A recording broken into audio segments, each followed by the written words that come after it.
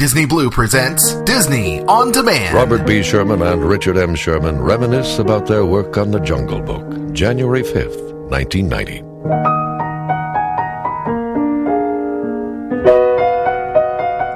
One very fortunate day, Walt Disney called us in and said he'd like us to take a crack at writing some songs for The Jungle Book. We knew that it was being written by a good friend of ours, Terry Gilkyson. And we were sort of surprised because we didn't know why we were being asked at all. He was doing a whole score for it, and what we learned was that the original writers were so honest and sincere and straight ahead with the Kipling material that they had lost all that sense of fun and Disney magic. What he said the first time in the first meeting was, "Have you read Jungle Book?" We said, "Well, no, not for a long, long time. I think I remember seeing an old Korda movie with Sabu in it," and he says, "Yeah, that's right.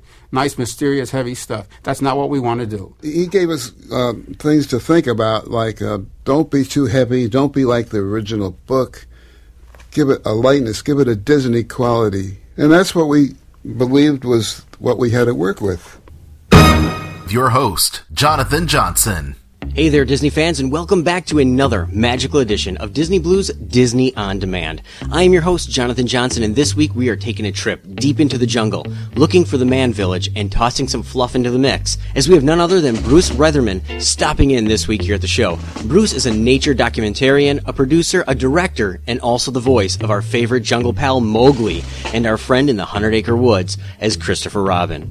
Bruce is also the son of one of Walt Disney's original 9 old men, in Wolfgang Reitherman, who directed The Jungle Book and many other Disney classics.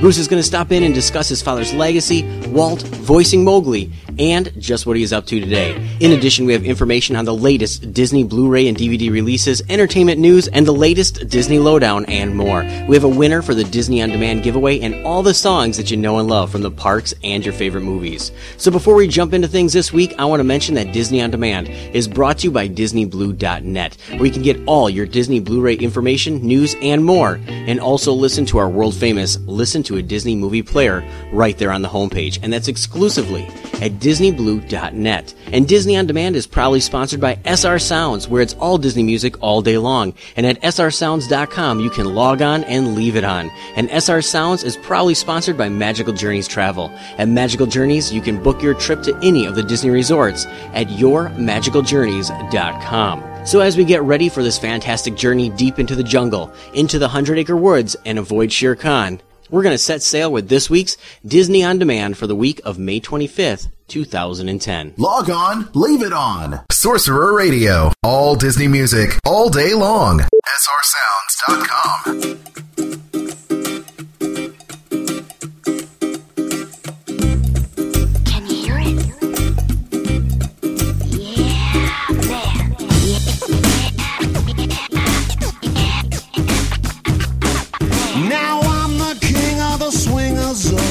Jungle VIP.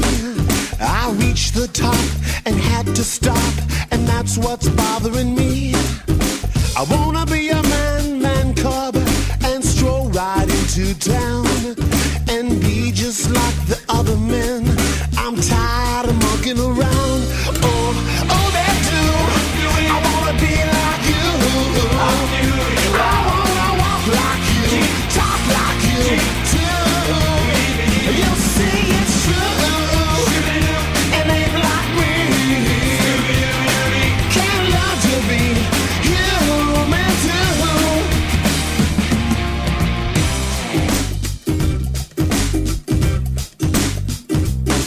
Now don't try to kid me, man cub. I made a deal with you. What I desire is man's red fire to make my dream come true. Now give me the secret, man cub. Come on, clue me what to do. Give me the power of man's red flower so I can be like you. Oh, that too. I wanna be like you. I wanna walk like you, talk like you too. You'll see it's true, and ain't like me. Can't learn to be human too.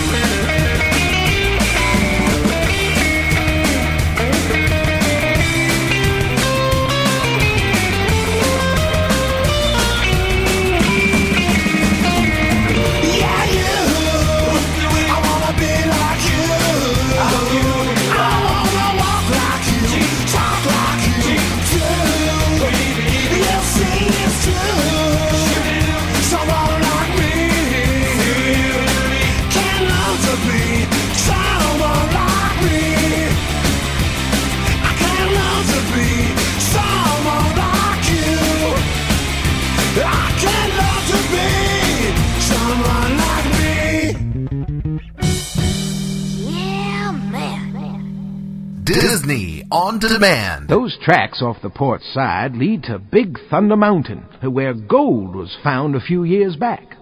Indian legends say that evil spirits haunt the area. Well, the miners are starting to believe that, what with all the runaway trains that have been hurtling down the mountain lately. Speaking of trains, well, there's one that's run into a pile of trouble. How'd your manners, Sancho? We have good, clean fun here every night but Sunday. That's fine with me, ma'am. I'll be back on Sunday.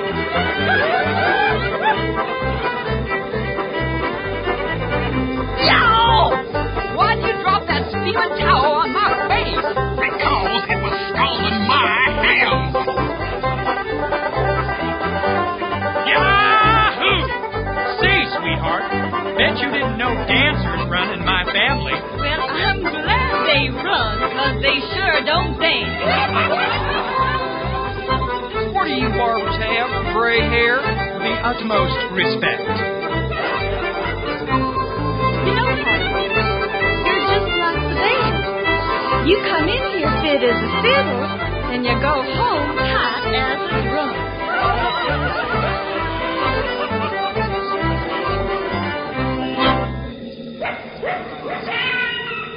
Howdy, folks. Please keep your hands, arms, and legs inside the train and remain seated at all times. Now then, hang on to them hats and glasses, 'cause this here's the wildest ride in the wilderness.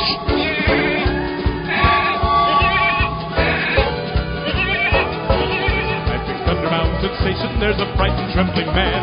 His body's weak and feeble, and his skin has lost its tan. When I asked him for a ticket, he turned and shook his head. He grabbed me by the shoulder, and this is what he said.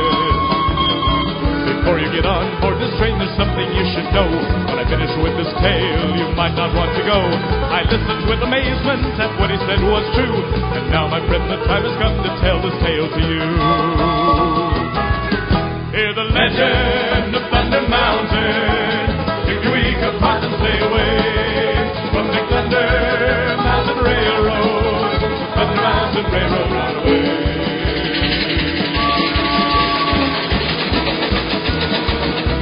Said as the legend has it, on one foggy night in June, the train and crew pulled out at 12 beneath the darkened moon. The boiler full of water and the tinder full of coal. The whistle screamed a warning as the wheels began to roll.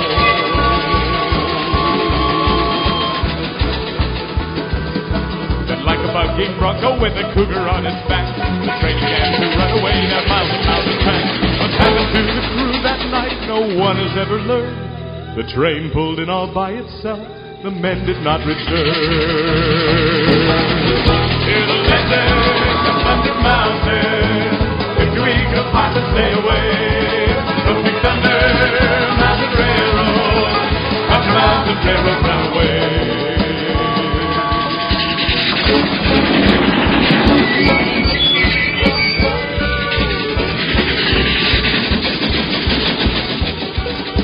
The history of Big Thunder continues to unfold. The stories of its danger continue to be told. Avalanches, rattlesnakes, and earthquakes in the night, and voices of that phantom crew that chill your blood with pride. So please forgive me, mister, if I'm standing in your way, but before you buy your ticket, there's one thing I have to say. Hear the legend of Thunder Mountain. If you meet the pilot, stay away from Big Thunder Mountain Railroad. Thunder Mountain Railroad run away. Hear the legend of Thunder Mountain. If you meet the pilot, stay away from Big Thunder Mountain Railroad. Thunder Mountain Railroad run away. Hear the legend of Thunder Mountain. If you meet the pilot, stay away from Big Thunder Mountain Railroad. Thunder Mountain Railroad run away.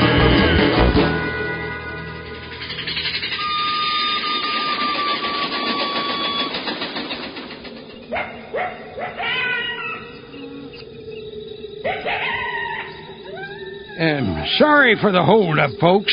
There seems to be a slow-moving train up ahead, so we gotta sit here for a spell. You just remain seated, and we'll be right with you. Hear the legend of Thunder Mountain.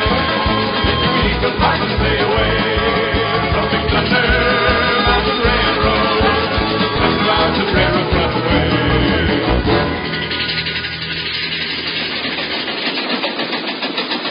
Log on, leave it on. Sorcerer Radio, srsounds.com.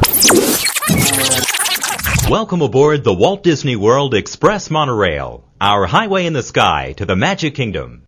For those of you standing, please hold on to the handrails throughout our journey and stay clear of the doors. For the comfort of others, no smoking, please. Thank you. We are circling the Disney-created Seven Seas Lagoon. Rising from the Magic Kingdom, on the opposite shore is Cinderella Castle.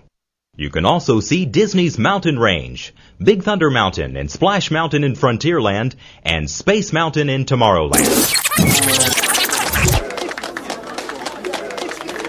Ladies and gentlemen, this is Mambo number 5.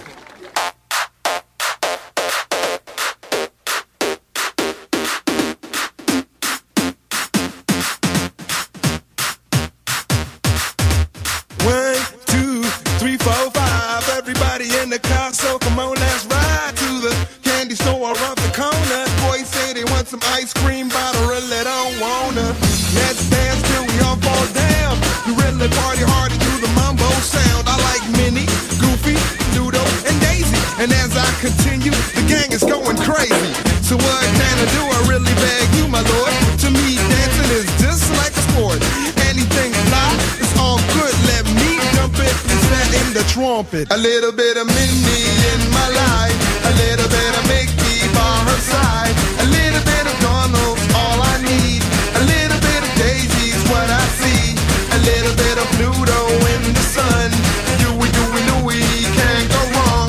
A little bit of Goofy, everyone, a little bit of him makes life so fun.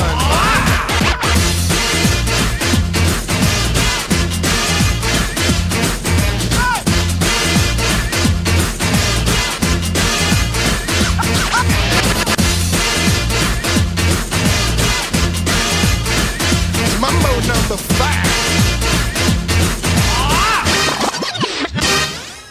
Jump up and down and move it all around. Shake your hand to the sound, put your hands on the ground. Take one step left and one step right. One to the front and one to the side. Clap your hands once and clap your hands twice. And if it looks like this, then you're doing it. A little bit of Minnie in my life, a little bit of Mickey by her side, a little bit of Donald's all I need. A little bit of Daisy's what I see. A little bit of Pluto in the sun. Dewey, Dewey, Louie, can't go wrong. A little bit of Goofy, everyone. A little bit of him makes life so fun.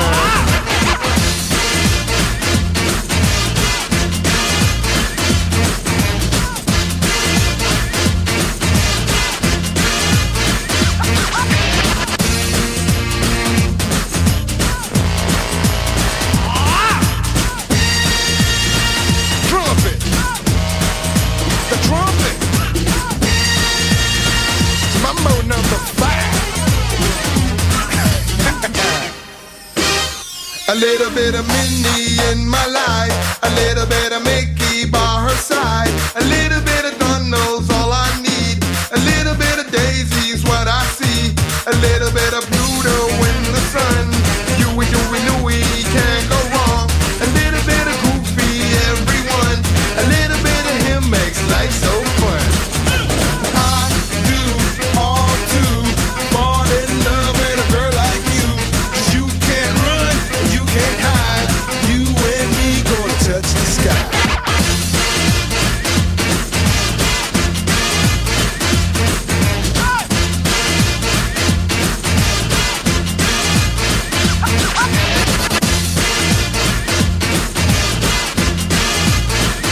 Mambo number 5.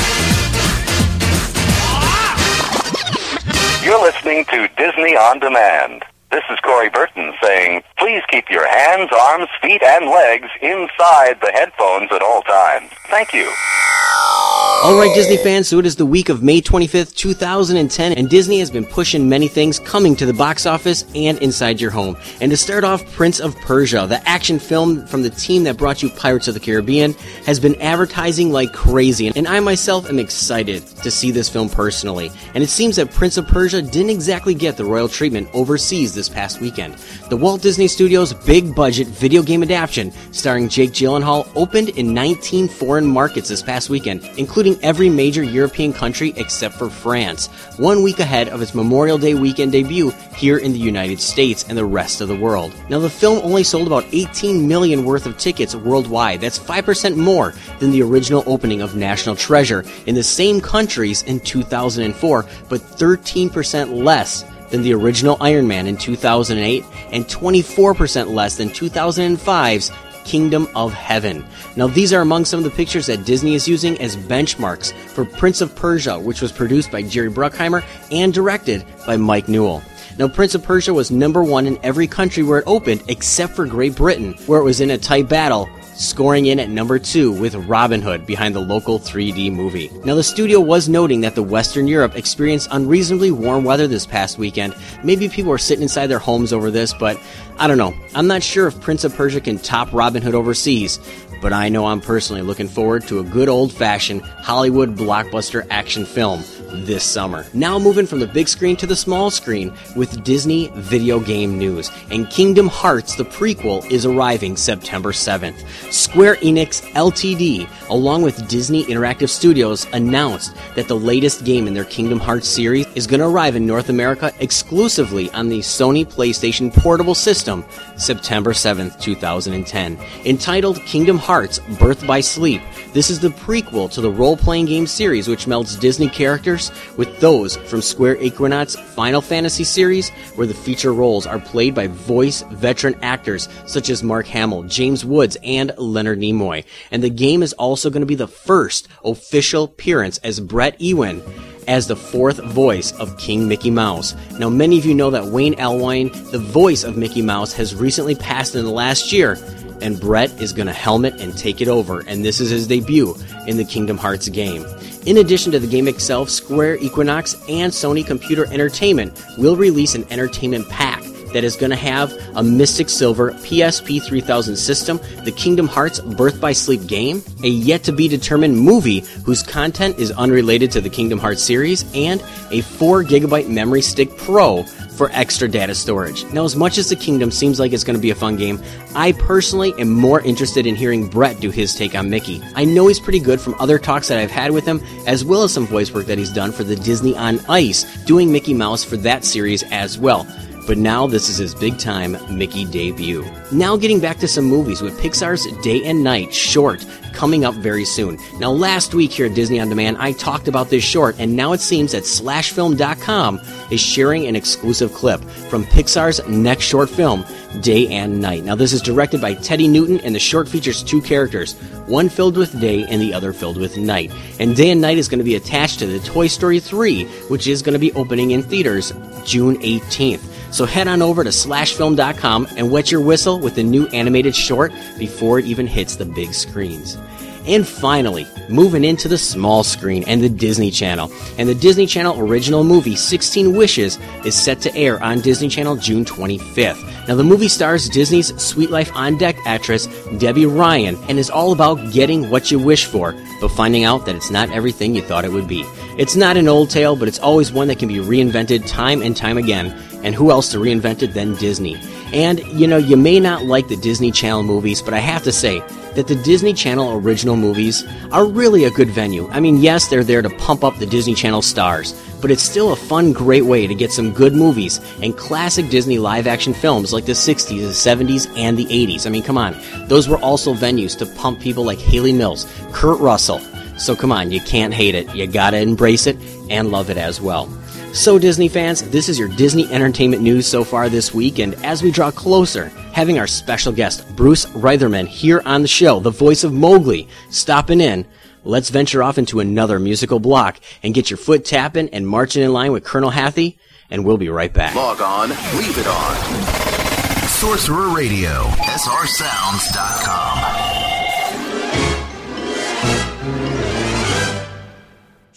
time, stepping time. Come on, mighty, stepping time. Stepping time. Stepping time, stepping time, stepping time, stepping time. Never need a reason, never need a rhyme. Stepping time, stepping time. Kick your knees up. Kick your knees up, stepping time. Kick your knees up, stepping time. Never need a reason, never need a rhyme. Kick your knees up, stepping time. Round the chimney. Round the chimney, stepping time. Round the chimney, stepping time. Never need a reason, never need a rhyme. Round the chimney, stepping time. Flap like a birdie. Flap like a birdie, stepping time. Flap like a birdie, stepping time. Never need a reason, never need a rhyme. Flap like a birdie, in time. Up for the railing. Up for the riding, stepping time. Up for the riding, stepping time. Never need a reason, never need a rhyme. Up for the riding, stepping time. Over the rooftops. Over the rooftop, stepping time. Over the rooftop, stepping time. Never need a reason, never need a rhyme. Stepping time. Over the rooftop, over the rooftop. Lick your elbows. Lick your elbows, stepping time. Lick your elbows, stepping time. Lick your elbows, lick your elbows, lick your elbows. Stepping time, stepping time, stepping time, stepping time. Never need a reason, never need a rhyme. You step in time, you step in time.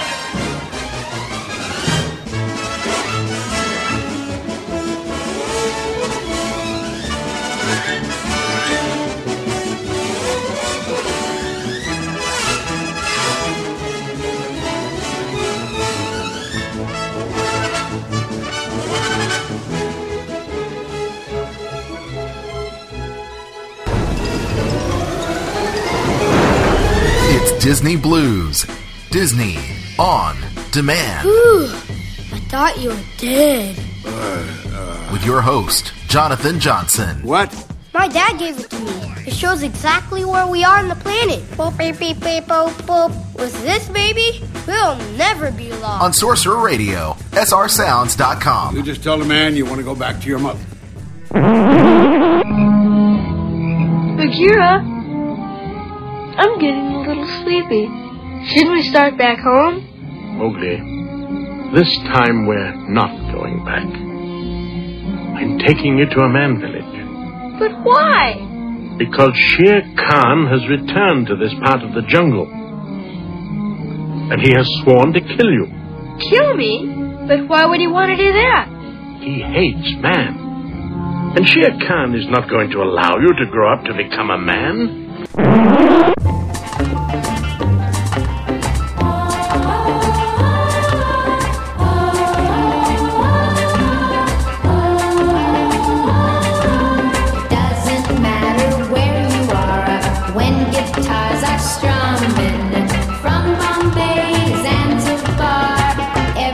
Starts humming from Marseille to Istanbul, Iowa to Dover. Humming is the language of love the whole world over. So ho hum, let's sing a strumming song. Ho hum, one that we can hum along. Let's relax, lying on our backs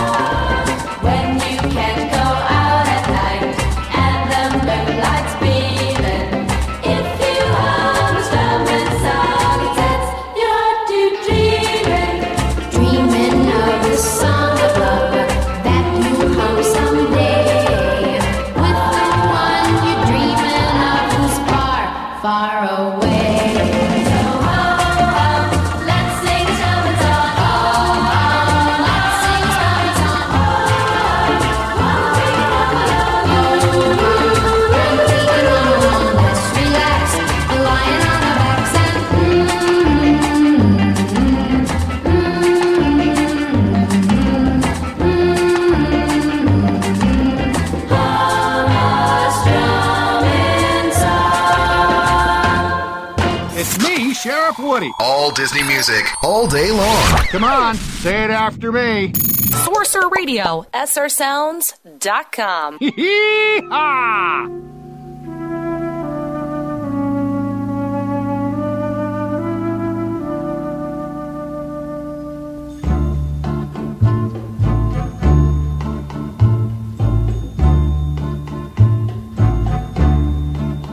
Trust in me.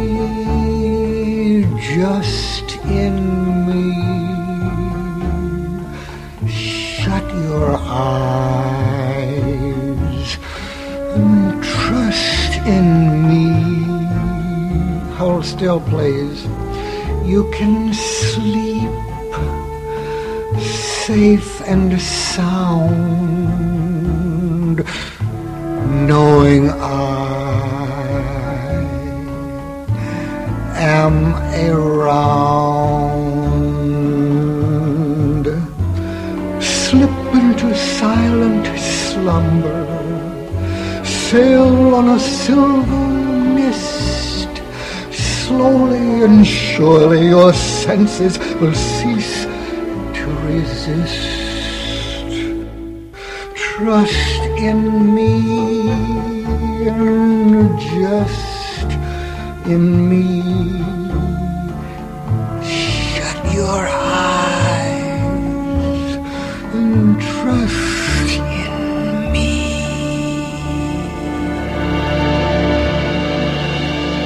Hey, this is Michael Leon Woolley, the voice of Louis the Alligator. Hallelujah! And you're listening to Disney On Demand. All right, Disney fans, I'm back once again, and in a few moments, we're going to have the one and only Bruce Reitherman, son of Wolfgang, on the show. But first, let's roll into some Disney Blu-ray and DVD news with James and the Giant Peach. Now, we've reported about this Blu-ray edition coming in August before here on Disney On Demand, but just released are some of the specifics and details about what is actually going to be on these discs. Now, the Walt Disney Studios Home Entertainment has announced that the Blu-ray disc release of James and the Giant Peach, the special edition, is going to be hitting Blu-ray on August 3rd, 2010. And it's going to feature a digitally restored edition, including a production featurette, a looking at the making of the film, a Good News music video performed by Randy Newman, a full still frame gallery, all kinds of Easter eggs, and many other bonus features that are going to be on this. I think the making of is going to be a fantastic addition just to see how this wonderful film was made. James and the Giant Peach is highly underrated, and it's a fantastic film, and come on, you can't go wrong with having the Jack Skellington cameo in it. And don't forget that Tim Burton's Alice in Wonderland is going to be hitting Blu-ray next week on June 1st, along with the Disney Travel Channel Blu-ray Combo Collection as well. Now, on the DVD front, the special edition of Air Bud World Pup is going to be hitting the store floors on June 16th. Now, this special edition DVD is going to have the movie along with bonus features and a fully digitally restored version of the film. And now, down the road on DVD, The Search for Santa Paws is going to be making its way into your holidays starting November 23rd. Now, the first Buddy's Santa movie was such a big hit that a sequel was sure to follow. And this franchise, I think, has just hit a new string of hits. Now that the sports films have seen their day, the adventure films, I think we're going to see a lot of holiday buddy movies. And this is going to be released on both Blu-ray and Standard Edition DVD November 23rd. And in a 6 degrees of separation kind of Disney news, Popeye is going to be hitting the screens soon once again, and in 3D. According to Variety, Sony Animation Studios is prepping to make a CGI adaptation of the classic Popeye series. Now, the film is going to be in 3D and is set to be produced by Avi Arad, who has previously teamed with Sony for the Spider-Man franchise. Now, Mike Jones is in negotiations to adapt the film, and the film will mark the first time that Popeye has hit the big screen in over 20 years, with the 1980 live-action movie being the last time to grace the theaters. And that 1980s classic with Robin Williams and Shelley Duvall is a must-have for your viewing pleasure. I have to say that because it was released by Disney along with Paramount Pictures as a joint film. Now, if you've never seen this classic musical, you gotta see it, you gotta pick it up. You can get it for under $5 at any Target, Walmart, the store of your choice.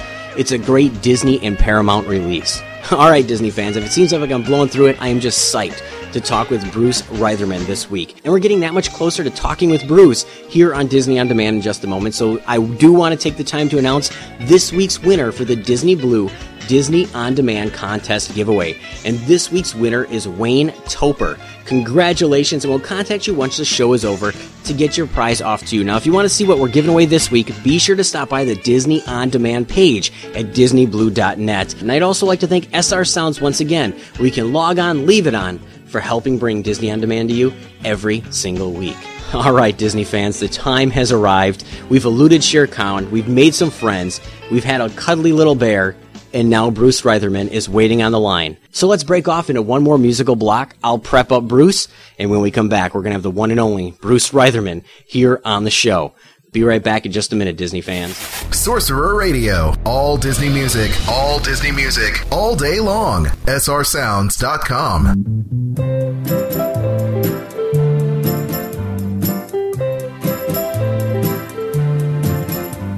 I look in your eyes and you whisper sweetly. We don't match in size, but we fit so neatly.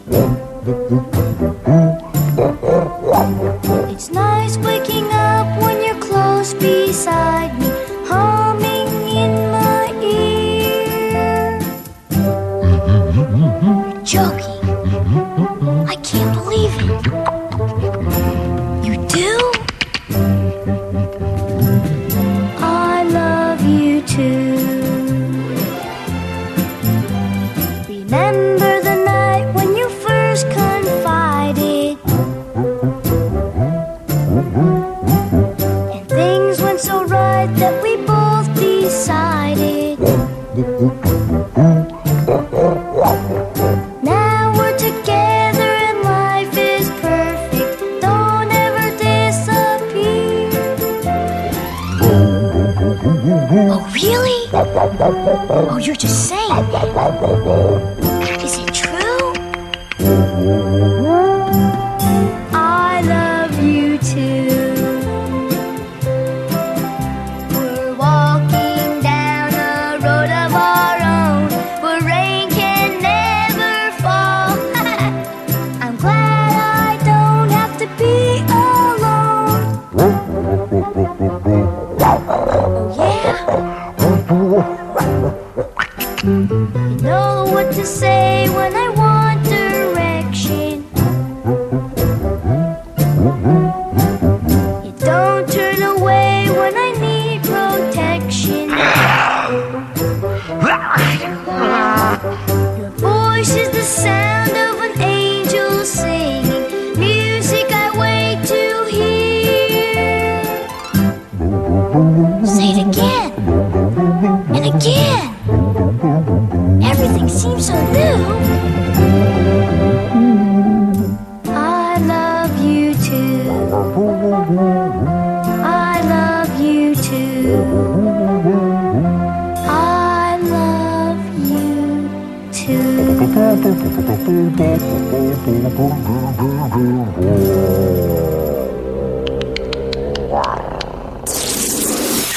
Disney On Demand with Jonathan Johnson. Ooh.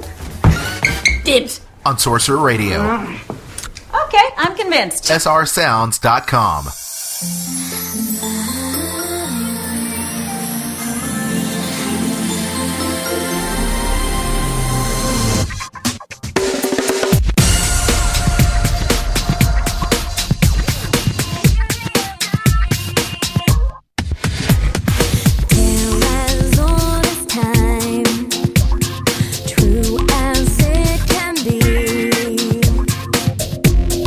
Barely even friends.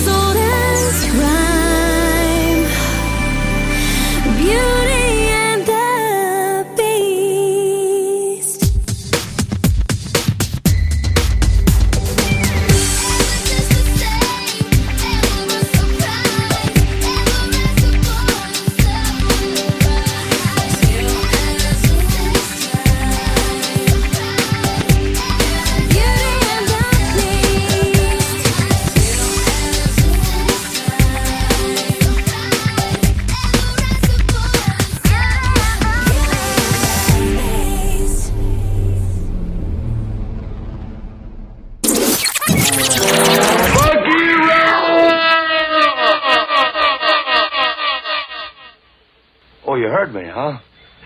Mowgli! Mowgli! All right, what happened? Where's Mowgli? They ambushed me. Thousands of them. I jabbed with my left, then I swung with the right, and then I let... Oh, for the last time! What happened to Mowgli? Like I told you, them mangy monkeys carried him off. The ancient ruins. Oh, I hate to think what will happen when he meets that king of theirs. Sorcerer Radio. All Disney music, all day long. SRSounds.com.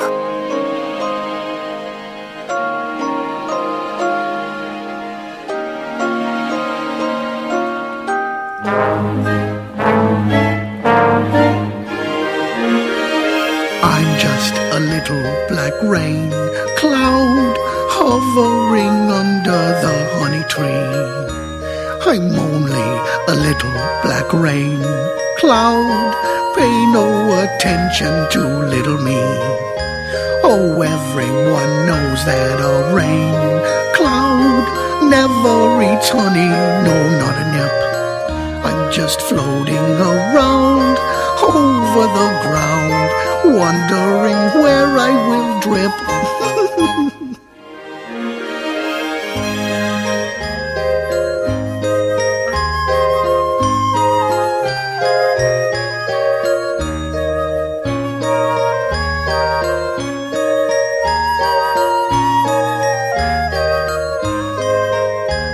Oh, everyone knows that a rain cloud never eats honey, no, not a nip. I'm just floating around over the ground, wondering where I will drip. Can't believe it. It's Disney Blues, Disney on Demand. You hear that? It's the winds of change. Here's your host, Jonathan Johnson. All right, all of you Disney fans, we are back with another installment here of Disney On Demand on SR Sounds. We're doing all kinds of things this week, including The Jungle Book, Winnie the Pooh. And with us here this week, of course, is none other than the voice of Mowgli, the voice of Christopher Robin, and I guess he's done tons of other things that we'll touch upon later. We have none other than Bruce Retherman with us here on the program. Welcome to Disney On Demand.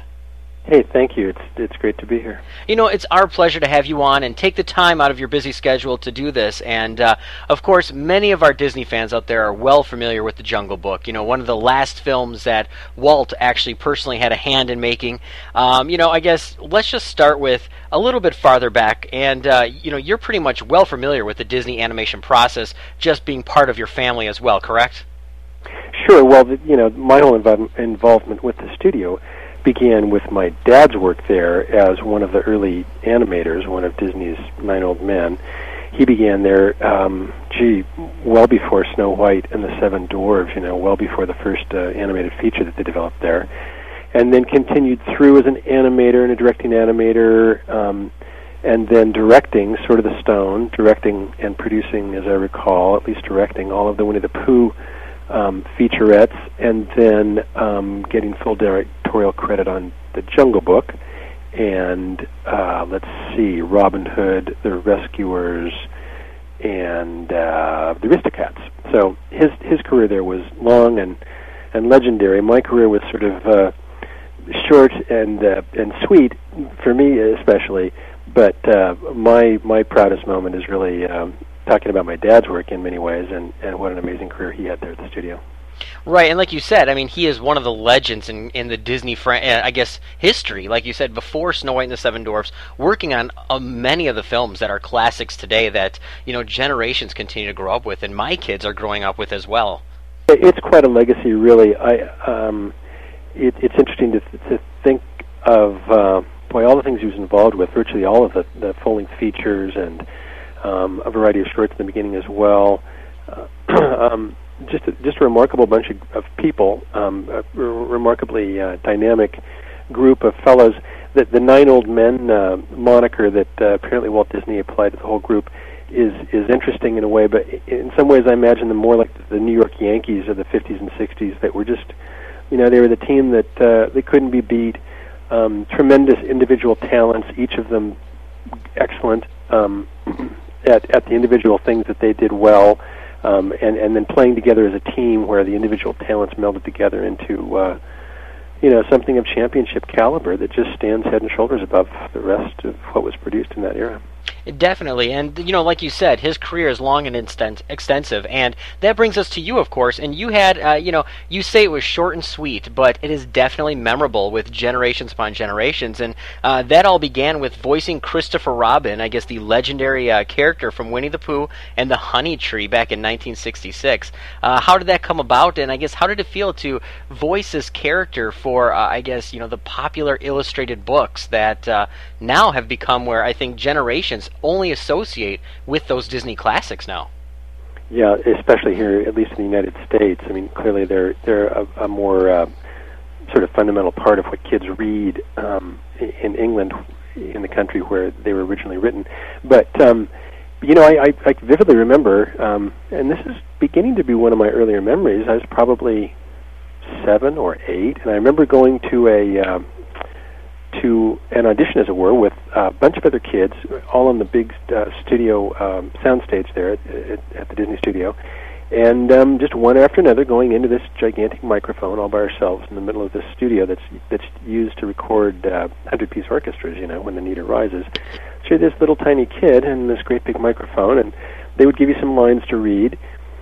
There were many kids that had English accents, I recall. There were a variety of kids from a variety of different sort of, walks of life. And, of course, at that age, I think what they were looking for was a certain innocence. They weren't looking for, American Idol stage presence, that kind of ability to really, captivate an audience. And they weren't trying to discover the next star. They were just trying to find a kid who could feel natural and innocent in the context of this story that is just it's the essence of childhood innocence and naivete in the best senses of the word, or the best sense of both words.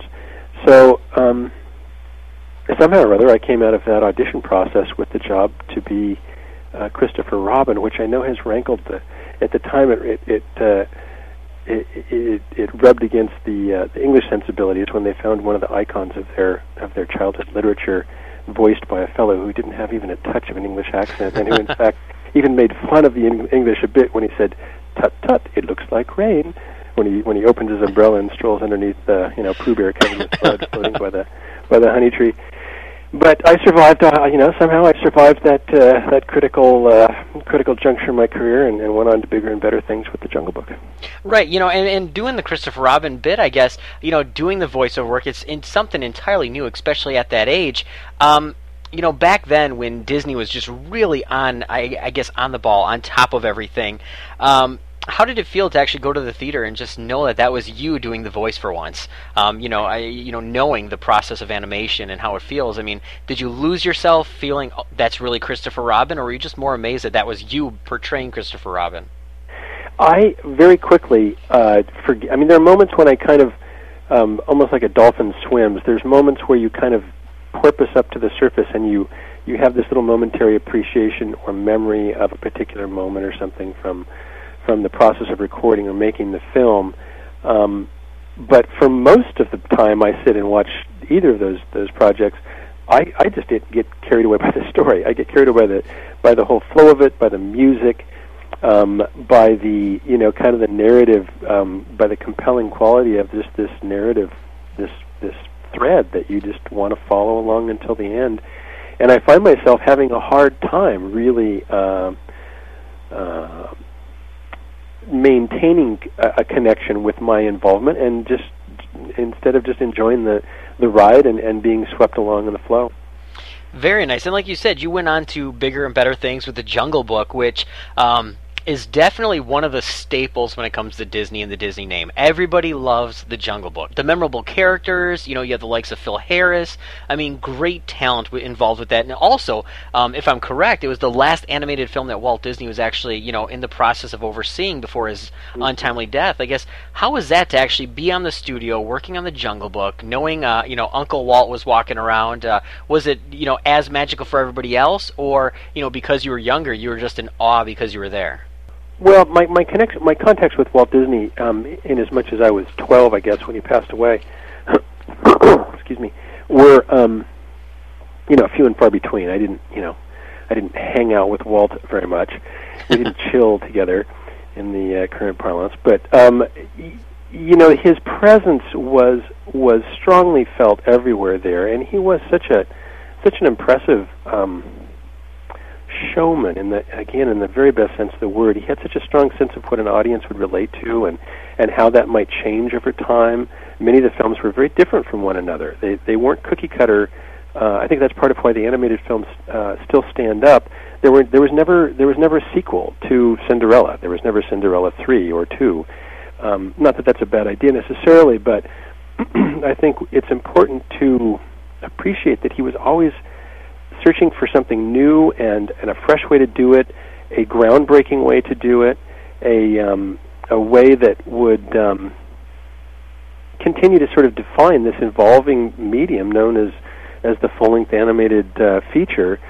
He really, that attitude could be felt everywhere there at the studio, and as his health declined there at the end, I think people were aware of it, and it made the experience, I think, in some ways all the more poignant. I know my father certainly had a tremendous respect for him, and was very deeply moved by his passing. So moved and inspired, I suppose, at the same time to try and carry on something that had been precious and was worth preserving for a time longer.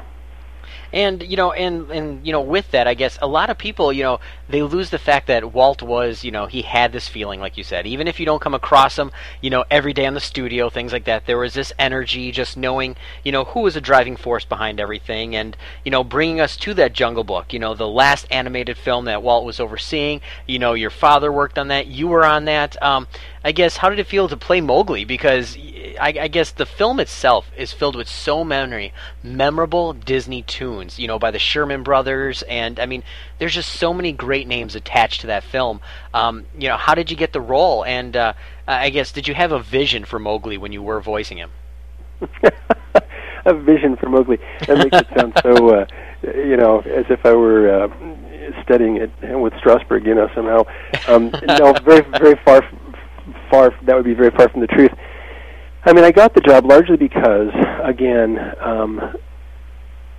I wasn't working at it too hard. I didn't have in mind a long career as an actor.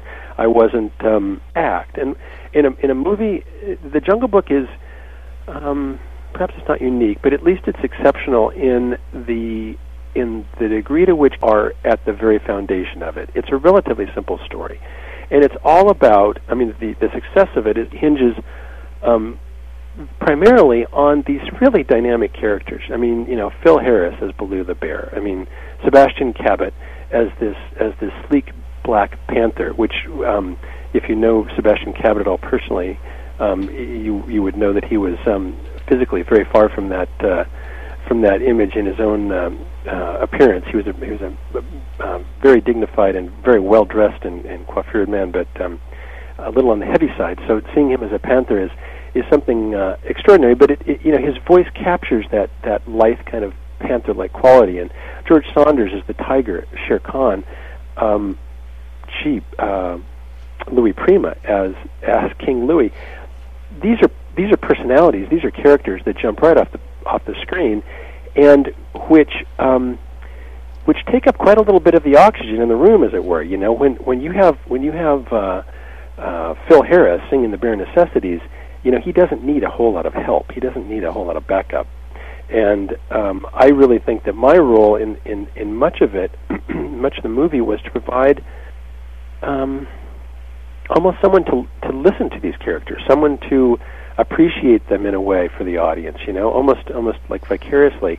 The audience might have a hard time imagining being King Louis, King of the Apes, but they might not have a hard time identifying with this little 12-year-old kid who really doesn't want to grow up. He'd really like to stick around in the jungle and doesn't want to go back to the man village. And I think that that's really the key to the success of the Jungle Book, and really is something of the genius of casting me as the little kid is that I was just sort of a natural little kid. I mean, literally, I think my dad was scratching his head trying to figure out where on earth they're going to get an actor who sounds like a normal 12-year-old who you know, is very natural about it. And he looked over at the sofa, and you know, there I was watching TV, and he realized he'd solved his problem. So it's a funny project for me to be associated with, because boy, those other characters are so strong, and that I even get mentioned in the same breath with them is something of a you know, an honor that I find a little bit of embarrassment with. But it's a great film, and it's the fun of it all, and the sheer kind of casual enjoyment of it all. It really felt like one big family, and I think that that's an important part of its success. Right, you know, and I think when you say that, you know, that captures it right there. One big family, because, you know, it comes across, you know, on screen, chemistry between the characters and things like that that really make a film together. You know, when everybody comes across like that, you like you said, it's that family environment. It feels like one big family. The chemistry makes the film memorable and makes it stand up, and also makes it so, you know, people can sit back and feel like they're sitting there enjoying watching this film with friends. It is a film that's very easy to watch, isn't it? I mean, I've watched it a million times with my kid, my daughter, and it is a very comforting kind of film. Even though there's times when you know, there's some danger and some peril and twists and turns. It's a film that I don't know. I think it's really a very satisfying film. It's and then, you know, it's so easy as we sit here and talk about all the great actors involved, the voice talent. It's so easy to forget what a spectacular film it is to look at. I mean, you can turn the sound off and look at that film as one might if they were studying the animation technique, and you know, it's a heck of an achievement. I mean, the personality that's captured in the movements and the facial expressions of the characters, and then just the sheer sort of energy of this great story that starts off with a little boy, a little tiny baby, and ends up as essentially a young fellow on the threshold of manhood. It's quite a tale. Definitely, and you didn't stop there, like you said. You didn't plan on going into acting full time and things like that. But you fast forward a couple of different years, and 1977 was a big year for you because one, you were graduating, of course, from Berkeley, but you also came back to voice Christopher Robin as the singing voice in Little Black Rain Cloud, which I think it appears on pretty much every Disney compilation album out there. And how did that feel, I guess, knowing years later that they were pulling those sound bites still forward for, I guess, further adventures, further releases, and things like that? Yeah, well, it's interesting, too, because when they repackaged all three of those, originally the Winnie the Pooh stories were all produced as half-hour featurettes, essentially. And when they repackaged them as one unit, they had to go to then a modern new Winnie the Pooh, not Winnie the Pooh, a new Christopher Robin, a new child, because all the other actors were the same all the way through, and they were adults all the way through, so their voices didn't change very much from the first one to the last one, even though the shows had been produced over an 8 or a 10-year period of time.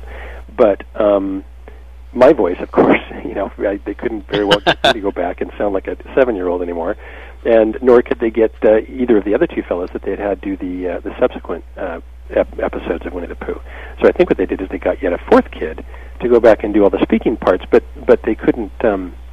Maybe they didn't want to. They couldn't disentangle the voices from the songs, and so where the children sing the songs, I think those are the original characters, and that's certainly the case with the song that I sang in Honey Tree. Now, there always seems to be this constant theme so far. Like you said, you have Winnie the Pooh, you have the Jungle Book. Two outdoorsy nature, I guess natural kind of movies in terms of animals and preservation and things like that. And that also comes into what you have done later on in life, of course, when you graduated from Berkeley, with a major in natural resources and items like that. And you've actually gone on and created a couple of different documentaries and things like that. I guess for any of our Disney fans out there, I guess, how did that come full circle? And, exactly elaborate, what is it that you have created on terms of that front? Yeah, it is true that what I did, I never really pursued acting much after these two roles in these two Disney films. And then late in college, I discovered that I really did like the natural world and wanted to know more about it. And then over the following 20-odd years, once I got out of college, I pursued a career in natural history television documentaries. So, I did freelance work for the BBC and the National Geographic and a bunch of other people. Worked in 6 continents ultimately, and a couple of dozen countries, and produced half a dozen shows of my own, and contributed to a bunch others. It is tempting to wonder whether somehow my involvement with the Jungle Book didn't kind of plant the seed for being interested in animals and wildlife and things outdoors. But one way or another, that's the way it worked out, and it was a very satisfying occupation. It was a job. It's actually a rather difficult job in the sense that there's times when it's not very comfortable, and you're away from home a lot and all those things. But I think that what I got out of the experience of contributing to these Disney features, what I got out of it was an appetite for moving people, for telling stories, and for reaching an audience. Doing something that's entertaining, touching people, and I tried to include that kind of a philosophy or an approach in the nature shows that I did, because I do think that nature is a pretty amazing place, and that often we take it for granted, and we don't even as documentary filmmakers, we often don't take advantage of the chance to make people have an emotional experience to what they're seeing. Oftentimes it's more of a lesson than an adventure, and it deserves to be truly the adventure of a lifetime. So I am very proud of having had an involvement with these really remarkable bits of Disney history, and I'm super proud of my dad's legacy there at the studio. And I just hope that I can continue to. I've got another documentary film project I'd like to produce. Here I'm developing that might be the first large-scale theatrical 3D nature documentary, which would take place in Alaska and deal with the incredible salmon migration. So I'm still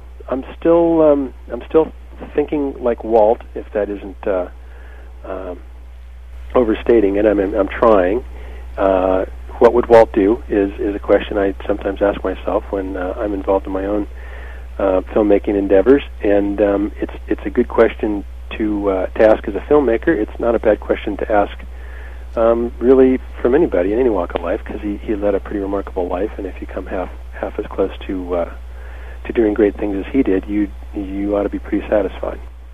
Definitely, I definitely think that if you can bring a 3D nature documentary to the big screen, I have to say I'd have to be there, because I am a big nature fan myself, and just recently have watched a variety of nature documentaries on Blu-ray, and that just right there is an experience in itself. Yep. And it's hard to think of a kind of film where the 3D experience of making you feel even more as if you really are there.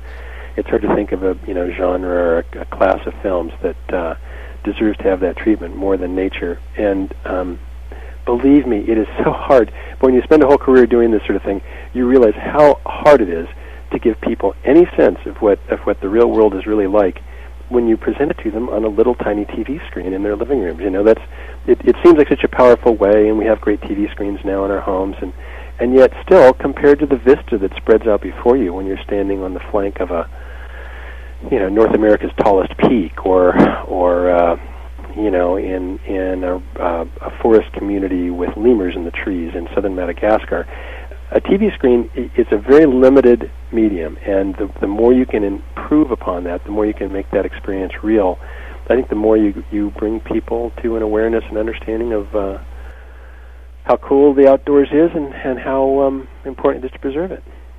Right, and I couldn't agree with that more, especially checking it out on a gigantic IMAX 3D, you're going to get that experience. So, I guess for all of our Disney fans out there, you've done a lot of things in your career so far.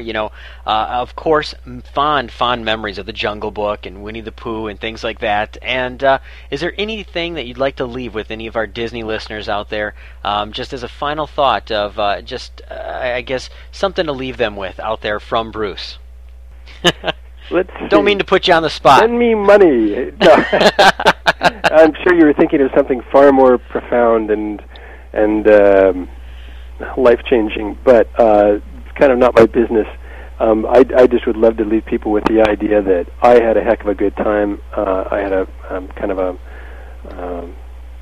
very formative experience for me, and I'm very tickled if it in the watching of any of these things I was involved with, Winnie the Pooh or the Jungle Book, if in the watching of those films anybody else gets half the jolt out of watching them that I got in participating in them, I'll be very happy.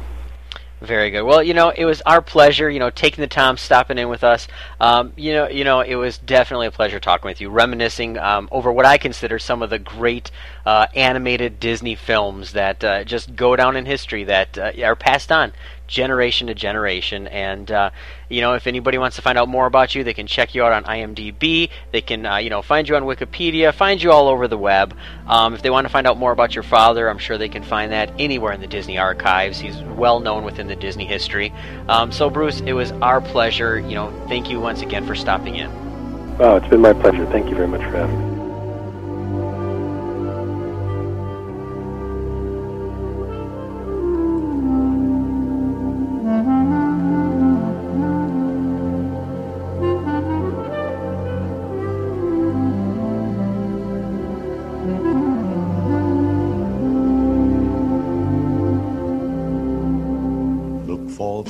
Bare necessities, the simple bare necessities. Forget about your worries and your strife.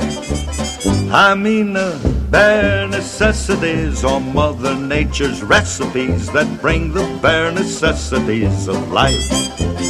Wherever I wander, wherever I roam, I couldn't be found off my big home. The bees are buzzing in the tree to make some honey just for me. When you look under the rocks and plants and take a glance at the fancy ants, then maybe try a few.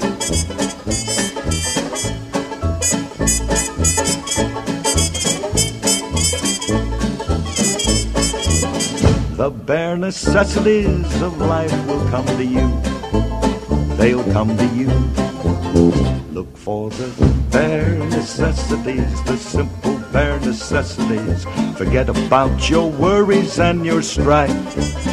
I mean the bare necessities. That's why a bear can rest at ease with just the bare necessities of life. Now when you pick a pawpaw or a prickly pear and you prick a raw paw, well, next time beware. Don't pick the prickly pear by the paw. When you pick a pear, try to use the claw. But you don't need to use the claw when you pick a pear of the big pawpaw. Have I given you a clue?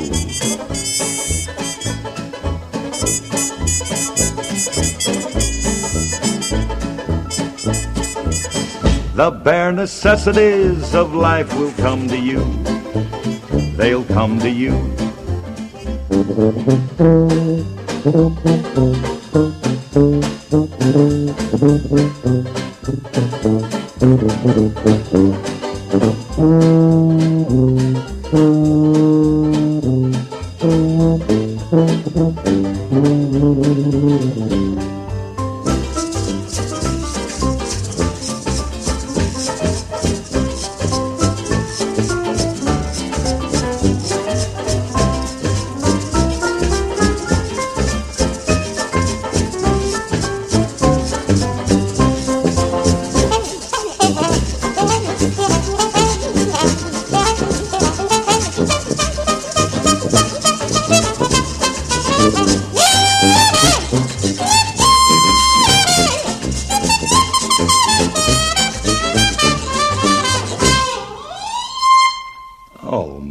man, this is really living. So just try and relax. Yeah, cool it. Fall apart in my backyard. 'Cause let me tell you something, little britches.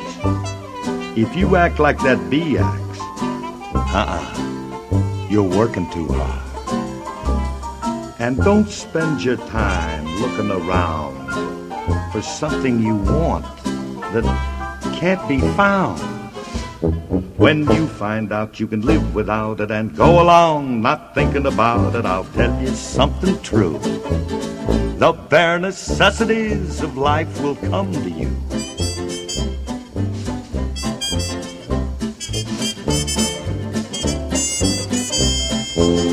Look for the bare necessities, the simple bare necessities. Forget about your worries and your strife.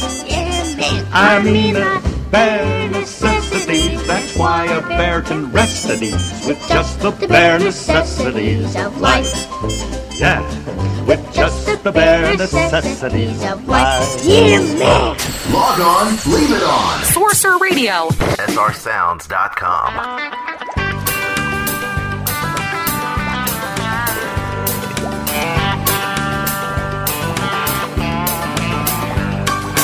When I was a little kid, I never liked to eat. Mom would put things on my plate and I'd dump them on her feet. But then one day she made this soup and I ate it all in bed. I asked her what she put in it, and this is what she said. Chicken lips and lizard hips and alligator eyes, monkey legs and buzzard legs and salamander thighs, rabbit ears and camel ears and tasty toenail pies. Stir them all together, and it's Mama's soup surprise.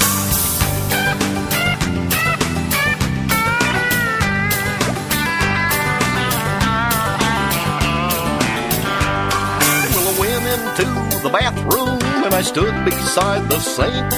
I said, I'm feeling slightly ill and I think I'd like a drink. Mama said, I'm just the thing, we'll get it in a wink.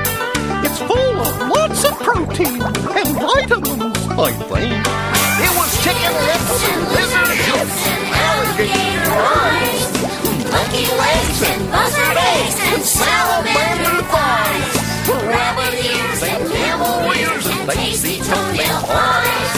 Stir them all together and it's Mama's soup surprise. Oh, and get it. Oh, here's some for you and you and you. Bon appetit. Yummy. Of course, there's lots left. Don't you want dessert? Disney Blue presents Disney On Demand. In 1967, Walt Disney Movies released The Jungle Book, the last animated film that was overseen by Walt Disney himself before his death. The book is based on Rudyard Kipling's story of Mowgli, a young Indian boy that was raised in the jungle by a pack of wolves and learned to live and interact with the many animals that live in the jungle. However, as he gets older, he's forced to leave the wolf pack for safety, looking for the man's village because Shere Khan the tiger wants to kill him. Mowgli wants to stay in the jungle, and as he is exploring, meets up with many memorable characters like Baloo the bear, Bagheera the panther, and King Louie, the orangutan king of the monkeys.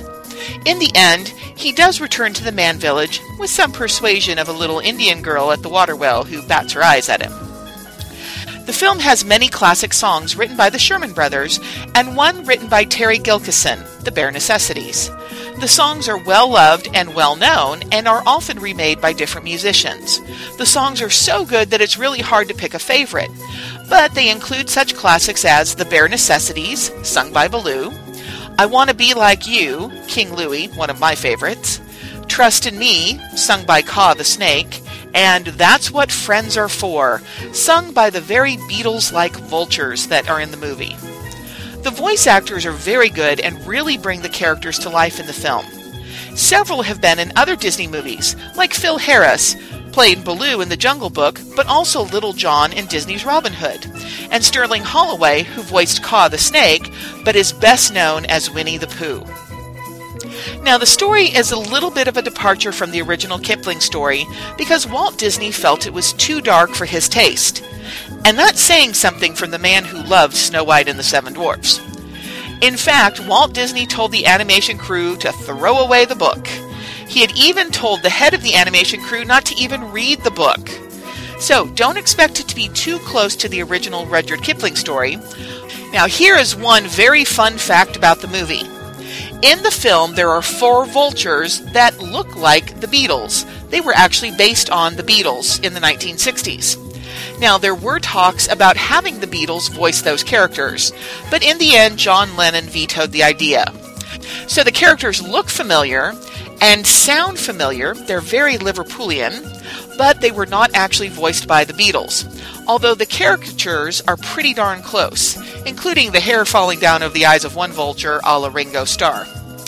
Now, this is a very good family film featuring an oft-repeated Disney movie theme of a character trying to find his place in the world. Now, there are some frightening scenes when Mowgli meets up with Shere Khan at the end, but overall it's not too bad, especially considering the fire scene in Bambi and other scary scenes in classic Disney films. Our movie reviewers, our 2 children, have loved the film, and at times one of them has tried to be an elephant, a monkey, and even a bear. It's really kind of fun to watch her walking around on all 4s like Mowgli, trying to fit into the elephant regiment. Again, the songs are Disney classics and are always good to sing with the family. We have most of them on our iTunes Disney playlist and listen to them often. Our 2 reviewers would give The Jungle Book 2 thumbs up, and even Dad would give it a thumbs up. In 2007, The Jungle Book was released on DVD in a 40th anniversary platinum edition. You can find it on Amazon for about $21.49 and on Half.com for around $12. It's a great movie and another Disney classic that should be in everyone's family library. This is Rachel Pilgrim from the Mouse Travel Tips podcast, a mouse-sized podcast packed with Disney travel tips. Thank you so much for listening. This is Robert Guillaume, and you're listening to Disney On Demand. You know, it's been a crazy organic show here this week at Disney On Demand, and I do want to thank srsounds.com once again for bringing Disney On Demand to all of you every single week, and it's been my pleasure to stop in once again and chat with all of you. So, as always, I'm going to mention all the different ways that you can interact with myself and Disney On Demand, and first off, you can always find us on Facebook at facebook.com/DisneyBlue. You can also find us on Twitter at twitter.com/DisneyBlue, on Skype at Disney Blue, and AOL Instant Messenger at RFR Podcast. And definitely check out all the details of the newest upcoming Disney Blu-ray releases, information, and our world-famous Listen to a Disney Movie player found on the homepage on DisneyBlue.net, and that's BLU. And I'd like to thank SR Sounds once again for continuing to bring Disney On Demand to all of you every single week. So until next week, have a magical week. Sorcerer Radio. It's all about Disney dreams and the magical way Disney cast members can make them come true for you. srsounds.com. There she is! The Caribbean! All ashore who's going ashore! There might be treasure!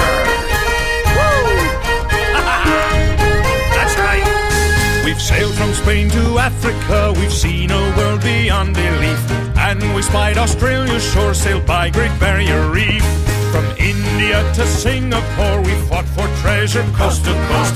Now we're heading for the land we pirates love the most. Daybreak, we will be there, you will not believe your eyes. Full speed ahead to Pirates' Paradise. Welcome, welcome to the Caribbean, where water sparkles in 10 shades of blue. It's true. Welcome, welcome to the Caribbean. Enjoy the ocean breeze, sleep under swaying trees. The pirates here do anything they please.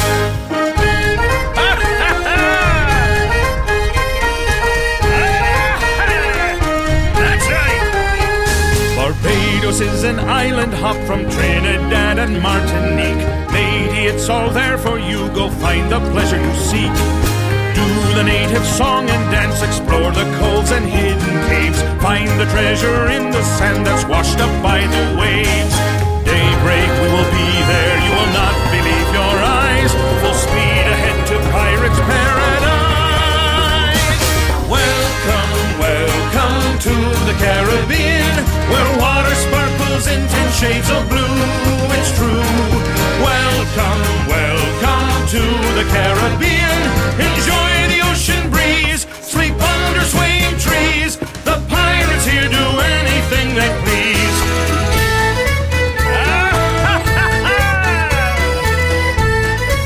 That's right.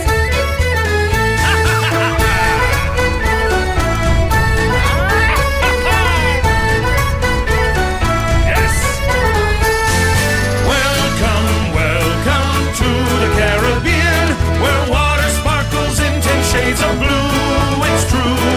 Welcome, welcome to the Caribbean. Enjoy the ocean breeze, sleep under swaying trees. The pirates here do anything they please.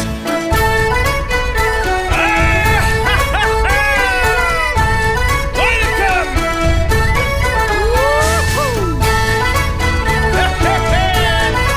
That's right! Disney on Demand. Deep in the 100-acre wood, where Christopher Robin plays, you'll find the enchanted neighborhood of Christopher's childhood days. A donkey named Eeyore is his friend, and Kanga and Little Roo. There's Rabbit and Piglet, and there's Owl, but most of all, Winnie the Pooh. Winnie the Pooh, Winnie the Pooh, chubby little cubby all stuffed with fluff. He's Winnie the Pooh. Winnie the Pooh, willy-nilly silly old bear. Winnie the Pooh, Winnie the Pooh, chubby little cubby all stuffed with fluff. He's Winnie the Pooh. Winnie the Pooh, willy-nilly silly old bear.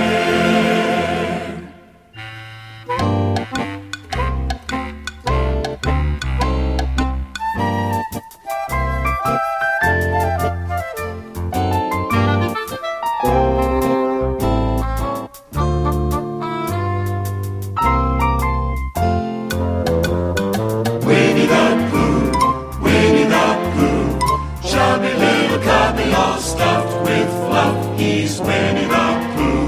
Winnie the Pooh, willy-nilly silly old bear. Winnie the Pooh, Winnie the Pooh, chubby little cubby all stuffed with fluff. He's Winnie the Pooh. Winnie the Pooh, willy-nilly silly old bear.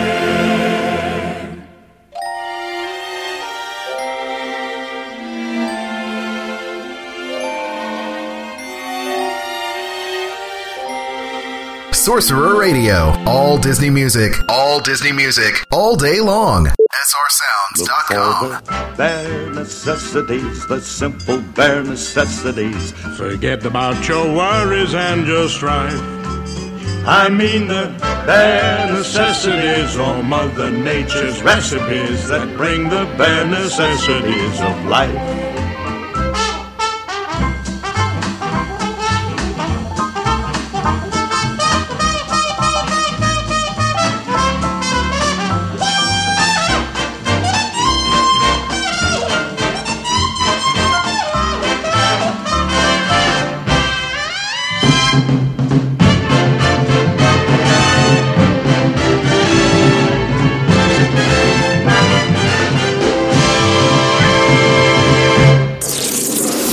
Disney Blue presents Disney on Demand with your host, Jonathan Johnson.